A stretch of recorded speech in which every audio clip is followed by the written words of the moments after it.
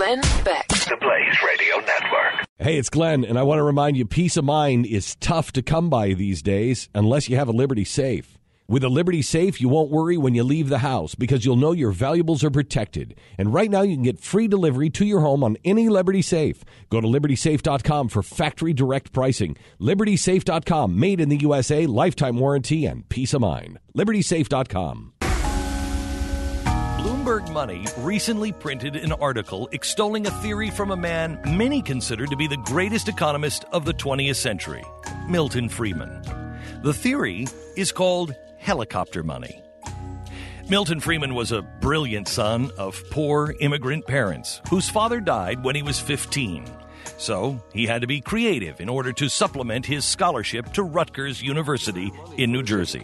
He and a friend capitalize on the Rutgers tradition that freshmen are required to wear green ties. We got the green ties from his father and went from door to door in the dormitory selling them. And that gave us the idea that we could do the same thing with books. So the next year, we arranged that spring for Barnes & Noble to come to New Brunswick and offer to buy secondhand books. Milton and his friend make money, and the students pay less. Early benefits of a free market. Friedman graduated from Rutgers, got his master's from the University of Chicago, and his Ph.D. from Columbia. In 1976, he was awarded the Nobel Prize for Economic Sciences. He married his college sweetheart and went on to teach at Columbia and Cambridge, the University of Chicago, and the Hoover Institution. Friedman didn't think inside the box, as so many economists of his day did. For instance, his original helicopter money thought experiment, discussed in the recent article, involved kickstarting an economy using a one-time drop of money by a central bank to citizens, literally from a helicopter. In his real-world application, however, it would mean getting money to the citizens of a nation through a large one-time tax cut. However, the tax cut would be paid for by the central bank printing money. In the United States, that would mean the Federal Reserve rather than through government debt. It was one of the many innovative ideas from Friedman, who generally rejected government intervention in the economy.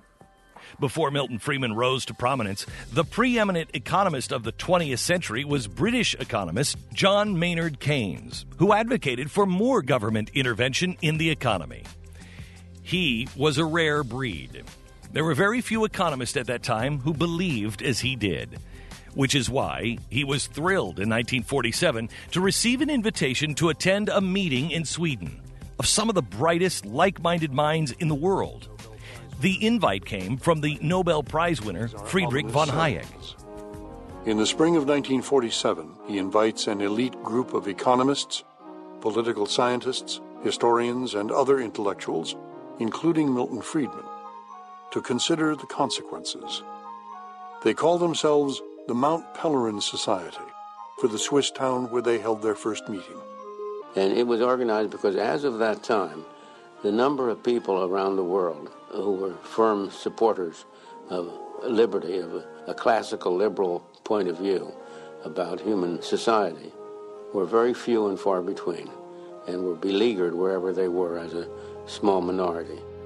Friedman's ideas would eventually become hugely influential in the thinking of Fed Chairman Alan Greenspan, President Ronald Reagan, British Prime Minister Margaret Thatcher, and later Ron and Rand Paul.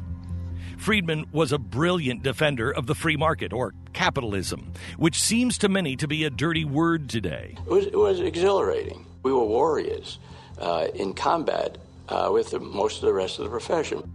Although capitalist and free market America also had detractors back in the 1970s as well, and Friedman often engaged them on college campuses. In my opinion, a society that aims for equality before liberty will end up with neither equality nor liberty.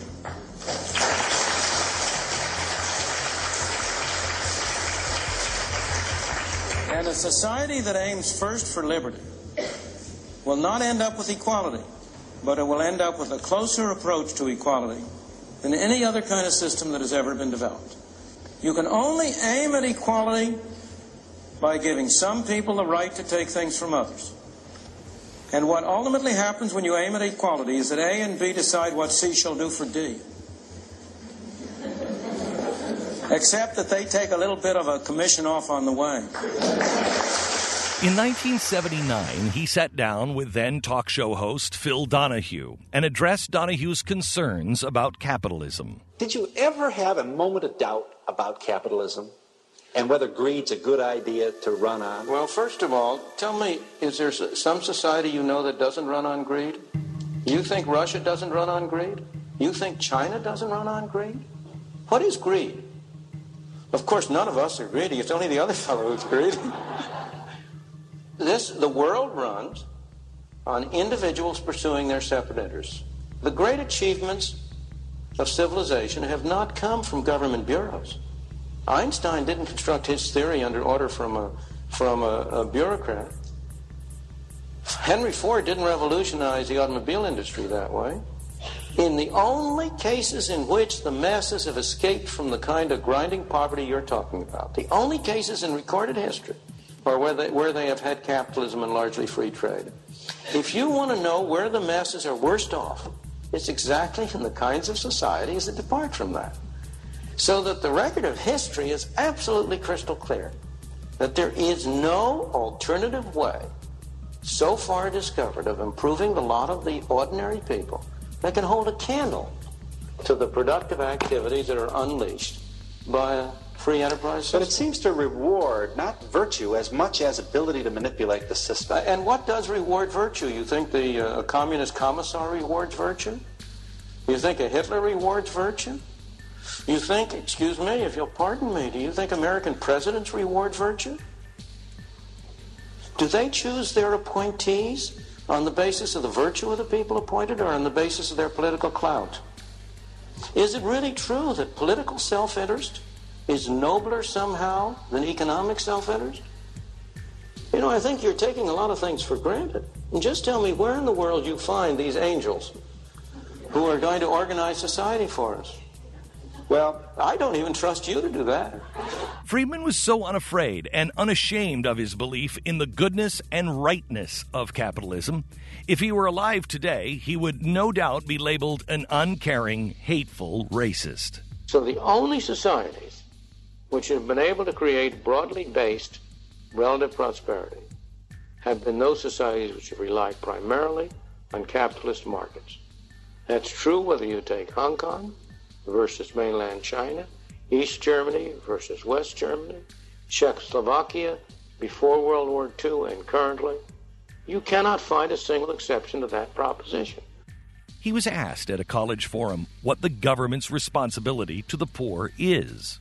First of all, the government doesn't have any responsibility. People have responsibility. This building doesn't have responsibility. You and I have responsibility. People have responsibility. Second, the question is, how can we as people exercise our responsibility toward our fellow man most effectively? That's the problem.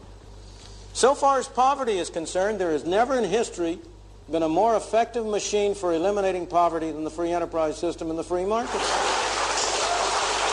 The period in which you had the greatest improvement in the lot of the ordinary man was the period of the 19th and early 20th century. Those of us in this room are the heirs of that.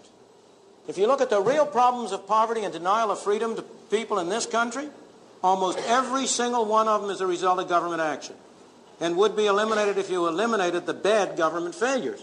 Have I ever been where? Welfare or poor. I have, sir. Of course, more so than most of the people in this room. How many of you have worked a 12-hour day and gotten paid 78 cents? But you know, that's all irrelevant. Is there one of you who is going to say that you don't want a doctor to treat you for cancer unless he himself has had cancer?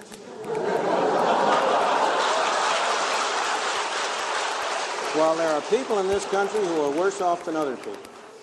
By and large, even the poorest people in this country are relatively well off compared to the conditions in many other countries in the world. What we take as our standard of poverty is above the average income of all of the people in the Soviet Union, let alone of the people in India or China or in other countries. Now, that doesn't mean we should be satisfied with it. We are a wealthier country and we've been more productive. And we should set higher standards by ourselves.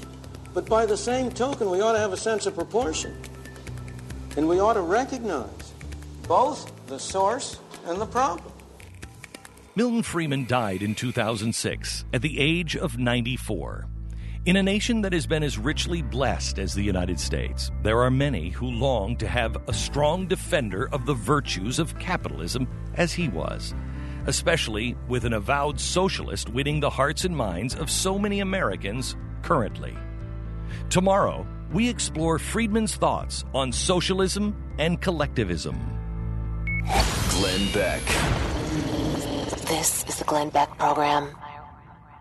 The founder of this company 10 years ago was trying to sell his house. He's kind of an important guy. And he said to his wife, if this is what it's like for us, how do people who have no clout ever get around this? So he started a company and it went into business, I think 3 years ago. Their deal is their word is their bond. And they are people that listen to this show. They are just like you. Now, how can I say that?